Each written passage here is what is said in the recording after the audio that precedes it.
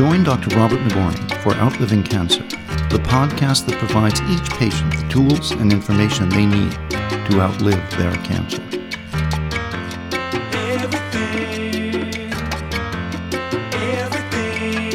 This is Dr. Robert Nagourney with Outliving Cancer. Today, I'd like to speak about a topic of great importance for me and for the patients who want to find out how best to treat their cancers. The topic is the distinction between gene tests, what are known as genomic analyses, and functional tests, those that are known as phenotypic. I've mentioned this topic before, but it's fundamental to understanding how these different tests are performed and, more importantly, what they can tell you. So when we encounter patients, when they go to their doctors at major centers, university centers, and they say, well, I'd like to get this tissue study to pick drugs. One of the responses they get from the doctors is, we do the same thing. We do that too. That is a lie, patently untrue. They don't. They may say they do, but they don't. What they do is a gene test, a gene profile, genomic analysis. So let's examine what it is that a gene test does for you. Genomic analyses can be viewed in a way like a map, a static map. It tells you where the streets are. It tells you where the intersections are. It tells you where the highway entrances are. So you know all that. Going in, you know that. It examines your DNA for your DNA roadmap. You can imagine that a little bit like a satellite map. Someone 300 miles off the Earth's surface takes a snapshot of New York City or Los Angeles and tells you where the highways and roads and intersections and bridges are. And now you know pretty well how the city was laid out. But that's not what you use when you drive. When you do things, you need a level of dynamism, a level of immediacy that a static map taken years earlier can't tell you. This approach is more a functional or real-time approach, and you can think of it the way we use a Google map or MapQuest. It tells you not only that the road is there, but that there is a traffic jam or a plane crash or a construction site or a jackknife, something that makes that road map less useful. Now, when a doctor tells a patient, oh yeah, we do that too, no, they don't. They do a genomic profile. Now, there are uses for genomic profiles, as we'll discuss, but genomic profiles cannot tell you the detailed information that you need as a patient to select drugs and treatments and combinations and targeted agents. In fact, in October of 2018, the FDA issued a warning. And the warning, quote, the FDA warns against the use of many genetic tests with unapproved claims to predict patient response to specific medications, an FDA safety communication. Now, what they said, and I quote, genetic laboratory tests with claims to predict a patient's response to specific medications that have not been reviewed by the FDA and may not be supported by clinical evidence. The FDA is alerting patients and healthcare providers that claims for many genetic tests to predict a patient's response to specific medications have not been reviewed and may not have the scientific or clinical evidence to support this use for most medications. They finish, be aware that most genetic tests that make claims about the effects of a specific medicine are not supported by enough scientific evidence, information, or clinical evidence. Now, there is a role for certain genetic tests in certain circumstances, and they come with something called companion diagnostics. A companion diagnostic identifies the exact target, the specific gene aberrancy, the broken pathway that a drug will go after. So a companion diagnostic comes with the drug. For example, the drug erlotinib, sold as Tarceva, targets the epidermal growth factor. And when there is an epidermal growth factor mutation, the drug works. So if you get the companion diagnostic, which is a measure of your epidermal growth factor mutation, and you're positive for that mutation, then the likelihood of response to that drug is pretty good, and it would make sense to use that test. And there are other tests like that: ALK, ROS1, RET, CMET. There might be 10 or 15 of them. So if you're in that right group that carries one of those gene profile diagnostic test findings, then by all means, a genomic analysis is good for you. The trouble is that most cancer patients don't carry actionable mutations. Their gene profile doesn't give us any guidance because they don't they don't fit into one of those 15 gene profiles. And for all those other million-plus people a year who don't have one of those targets, we're back to guessing. Now, the problem is that people have tried to extend gene profiles in a general sense to drug selection. And that is what the FDA is warning about. Unless you have a diagnostic finding for which there is a companion diagnostic, an EGFR mutation or an ALK mutation, then just willy-nilly applying gene profiles is not going to select drugs correctly. To do that, you need something that drills down to another level of complexity, and that is functionality, biological behavior, cellular behavior under conditions of stress. That's phenotype.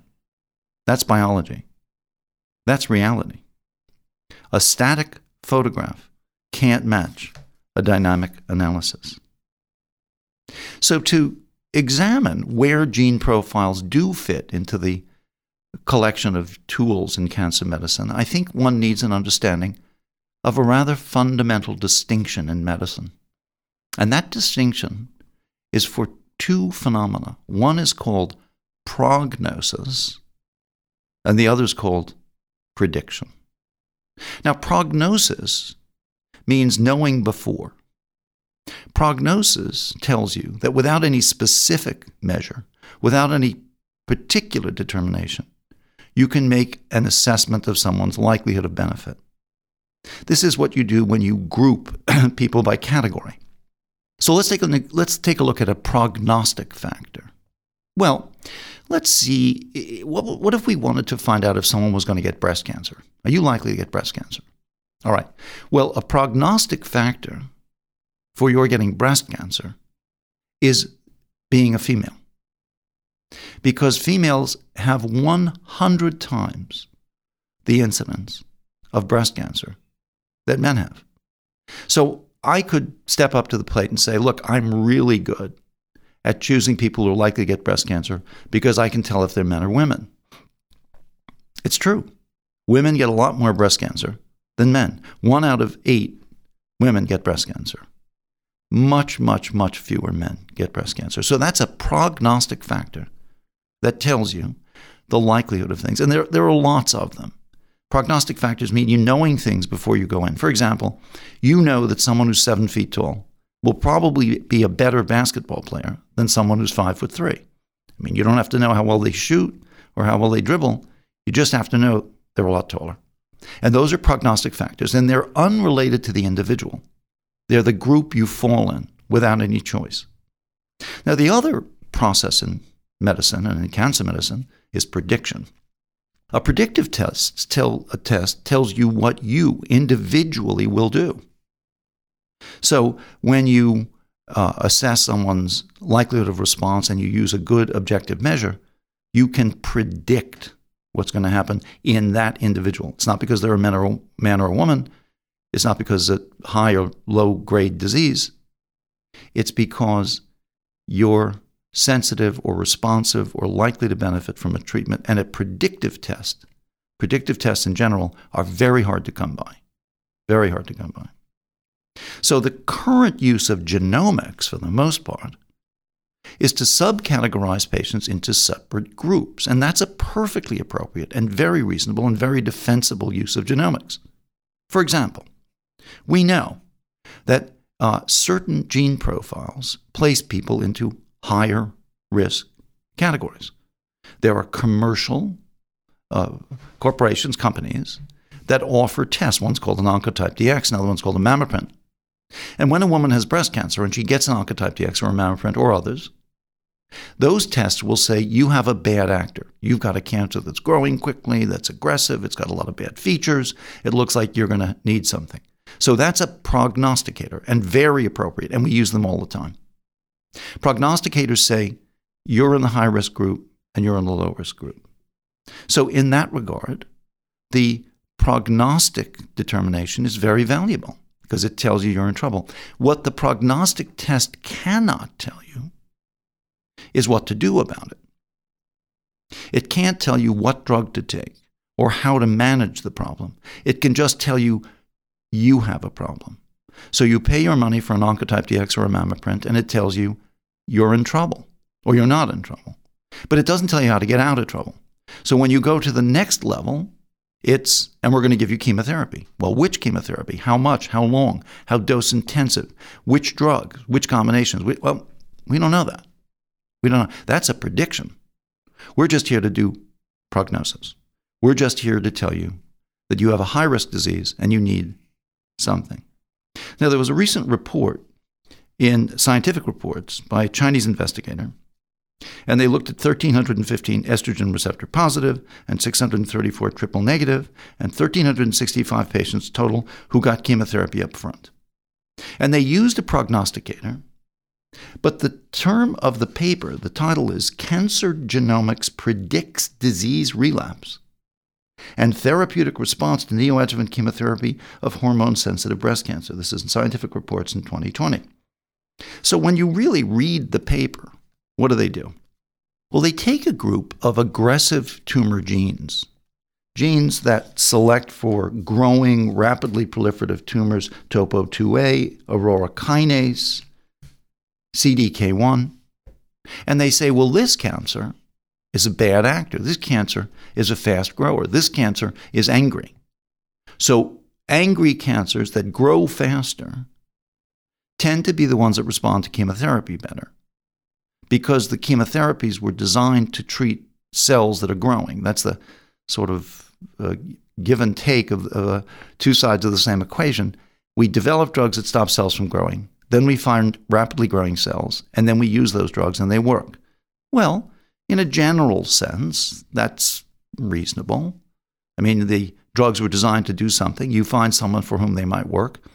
And in general, you do a little better when you get chemotherapy.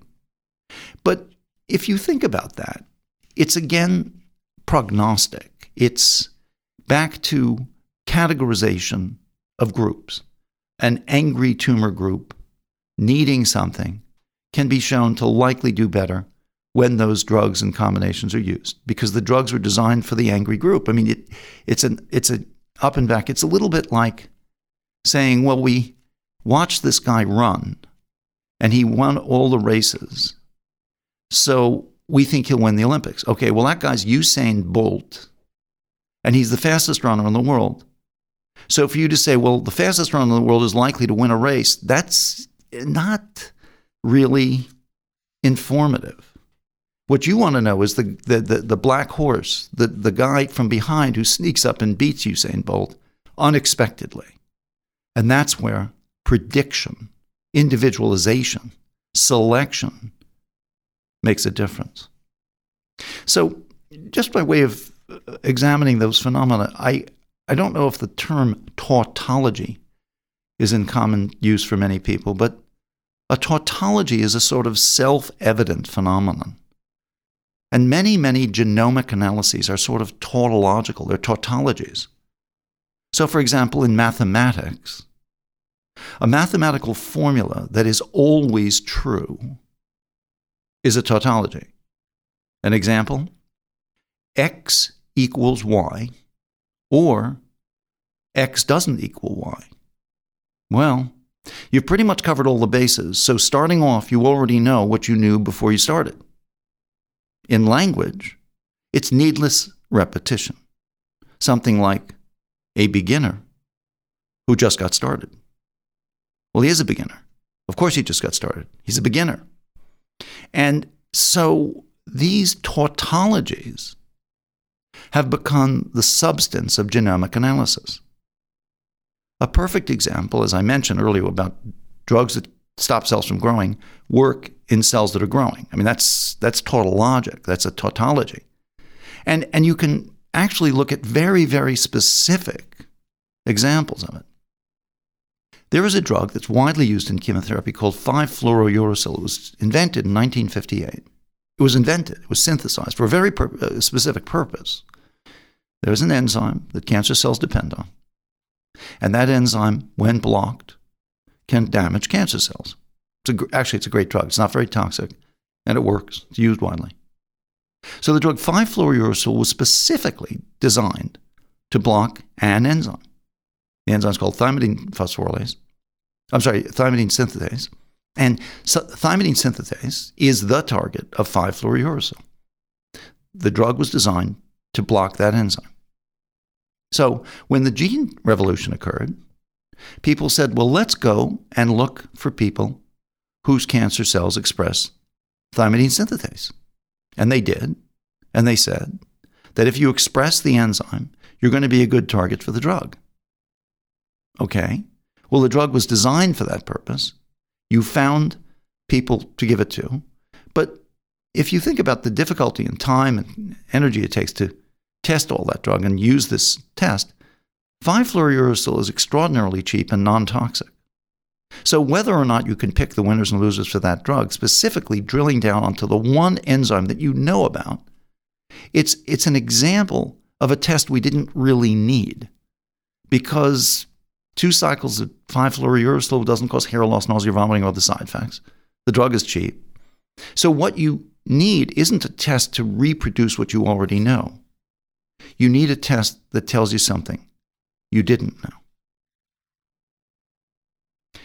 That's predictive capability broadly applied to human tumors for many drugs and many combinations. And that's what a phenotypic analysis does. Not a genomic prognostic or an occasional predictive, but a broad-based predictive that uses every drug for every situation and every disease. So we return to the original principle that cancer is a disease of cells that want to stay alive. Cancer is a disease of cell survival. It's not a disease of cellular informatics. It isn't a disease of mutational aberrancies. It's a disease of cells using genes, normal or otherwise, to stay alive. And if that's the case, then cancer cells must be killed. The easiest way to find out how to kill a cancer cell is to kill it. So when we think about the gene concept, the profiling, we realize that the fact that you carry a gene does not tell you whether or not you'll use the gene or express it, which is the term used in cellular biology. Do you have the gene? Yes or no. Are you going to use the gene? Yes or no. And in what context will you use that gene to result in a biological outcome? That is functionality. That is phenotype. That is what you do in a tissue culture laboratory when you study, using an appropriate model, when you study cellular response to injury. That tissue biology is a 3-dimensional, architectural, biological measure that determines dynamic response, actual cellular response to injury. When a cell is injured, it must react. And if that reaction leads to cell death, then you have a good drug. A gene, present or absent, doesn't tell you whether the cell is going to use it, how it'll use it, what it'll use it with. So these static measures fail to capture the dynamism, the biological reality of human tissue. In the laboratory, you have the extraordinary luxury of not only measuring activity, as it were, something that kills a cell, but you can also look at how things interact. Now, that's impossible for a gene profile.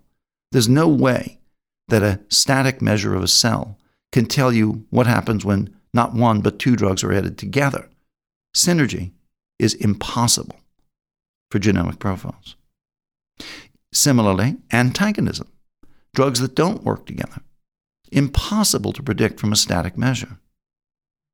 So in the discovery process, we think about the way that genes perform and the way that genomic platforms perform is ultimately an application of artificial intelligence. An artificial intelligence platform, more than anything, rules out the wrong answer. So what gene profile and gene testing and artificial intelligence is doing is testing every hypothesis until it comes to the one that isn't wrong. It's a sort of backward reasoning. But they rule out all the wrong answers to leave you the right answer. And that's how computers work. They're very fast and very dumb. And humans are slow and very smart. So you want to get closer and closer to smart thinking. It was Sigmund Freud who said that we function from error to error until one discovers the entire truth. So we're basically applying a genomic platform, an artificial intelligence platform, to rule out the wrong answer and hope that the one we settle upon is right. The trouble in that is that you reach a point, you reach a threshold where you cannot rule out any more answers. You have to go to the next level, biological level, and to test your hypothesis, to determine whether your genomic removal of the wrong answer approach is going to work, you have to treat people. So the testing of the hypothesis in that platform is treatment. Now, when you treat people based on a good idea, more often than not, it doesn't work. A study done by the University of Florida that I've quoted before showed that in clinical trials, when you test the new drug, the smart idea, the gene-selected agent, against the old drug, in this study, only 1 out of 7 clinical trials successfully showed that the new drug, the smart drug, was better. So that means 6 out of 7 people who sign up for the trial don't get better, or they don't get better with the new drug. So when you look at gene profiles and when you compare them to phenotypic, cellular, biological studies, you realize that there are very deep-seated problems with this mindset that may never be resolved. One of the problems is that a gene profile, when studied, when you buy one, for quite a lot of money actually, it gives you no genes are abnormal, or a lot of genes are abnormal, or a few genes are abnormal, but it can't really tell you what those genes are doing. So you find yourself in some patients, I just looked at a study the other day, the patient must have had the better part of 12 different genetic aberrancies. So if there are 12 different genetic aberrancies, which one do you treat? How do you say, well, based on your STK11 or your KRAS or whatever, which of these genes, which of these so-called mutations, which of these amplifications, whatever, is going to be the one that's driving the bus here? And the problem is that nobody knows. And so you have to take the drug. You carry a BRAF, will a BRAF inhibitor work? Take the drug. You carry a MEK-ERK abnormality? Take the drug. Well, the trouble is these drugs come with side effects, toxicities, and they're extremely expensive. So you'd like a better level of certainty. You'd like a more predictive methodology, and that's phenotype. That's cellular biology. What does a cell do when it's exposed to a drug? If the cell dies when it gets exposed to the drug, that drug works. We don't always know why it works, but we know that it works. And so what patients are looking for when they go to their doctor, when they request a gene profile, when they get these special studies, what do they want? They want answers, not questions.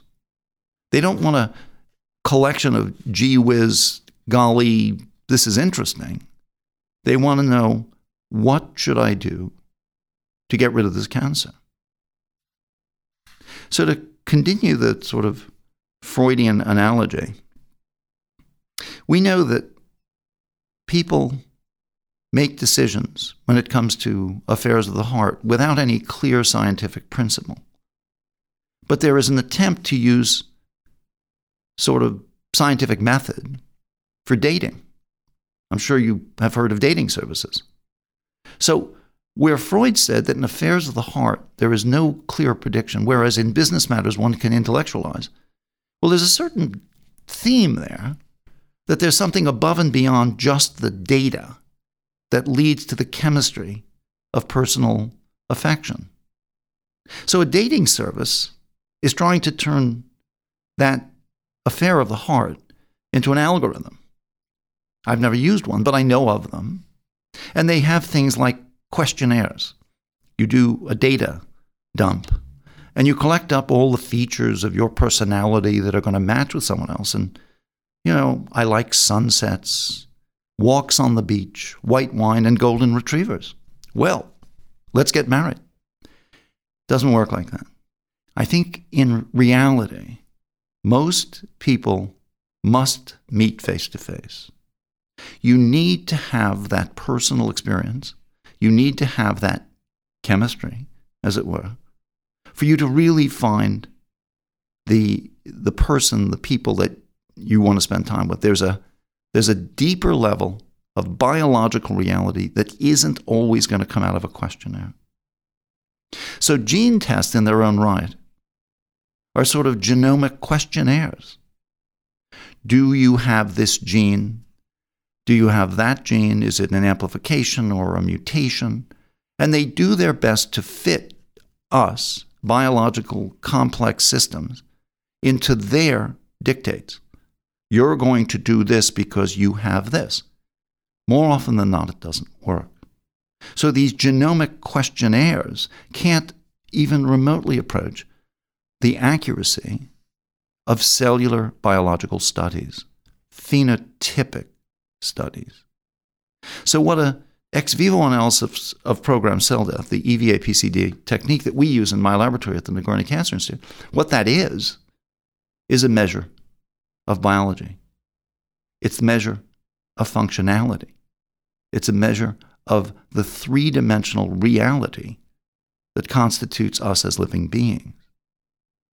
So it's a kind of in-person, up close and personal. And again, cancer patients don't want questions, they want answers.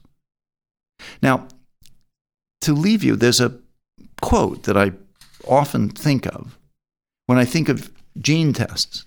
I talked a little bit about this enzyme that they knew was there, and they could find it, and then they could try to drug it. Or studying breast cancers that are angry to know that they're angry. It doesn't help. What you need is, what do you do about an angry person? What do you do when that thymidylate synthase expression doesn't correspond to a response? What's the next level? And that level of certainty comes from studying the actual reality, the biology, the physical reality, the phenotype.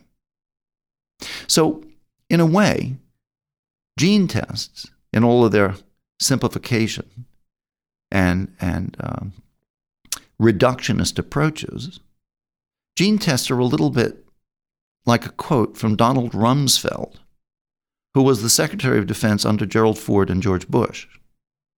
Donald Rumsfeld was talking about terrorism. In a way, cancer is a terrorist entity because it's out to get us any way it can. It doesn't play by any rules. And it's very hard to force terrorists to do what you tell them to do because the kinds of warfare that we're accustomed to and the kind of warfare they're fighting are two different things. It's guerrilla warfare. And so those asymmetric assaults on our well-established systems often don't play to our advantage. So what Donald Rumsfeld said, which I've always sort of remembered as rather clever, he said that when you're dealing with these sorts of terrorist entities, there are known knowns.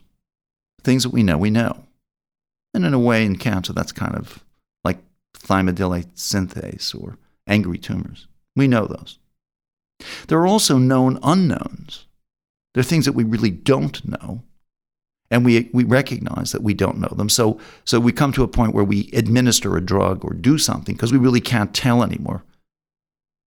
And then there are things that we don't know that we don't know. And those are really dangerous because you have no idea what's going on. And terrorism is a little bit like the last. So with the gene profile analogy, we can find things we know about. We can give people treatments when we can't figure out anything more. But there's a whole layer of complexity that we can't probe because we don't know what it is. That layer of complexity, that layer of uncertainty, that biological reality is where I live. I live discovering the things we don't know. And when I do things in the laboratory, sometimes I don't know why they work. I just know that they work. And when patients get treated for cancer, if you say to a patient, I'm not going to give you this treatment because I don't know why it works, but I'm sure it will work, the patient would say, forget about it, just give it to me. I don't care if you know why it works. But the problem today, this top-heavy, top-down science, is that we only give things to people when we figured it all out and tested it all and know why it does, when we want to drill down so deeply that we forget that the job is to cure cancer. And a lot of the time in the laboratory, when I find something out, when I see something, I'm not quite sure why it works. I just know that it works. I know that it works. And that is how I practice. I give patients treatments that work. And often, I don't know why. But to be quite honest, I don't think the patients who get better really care.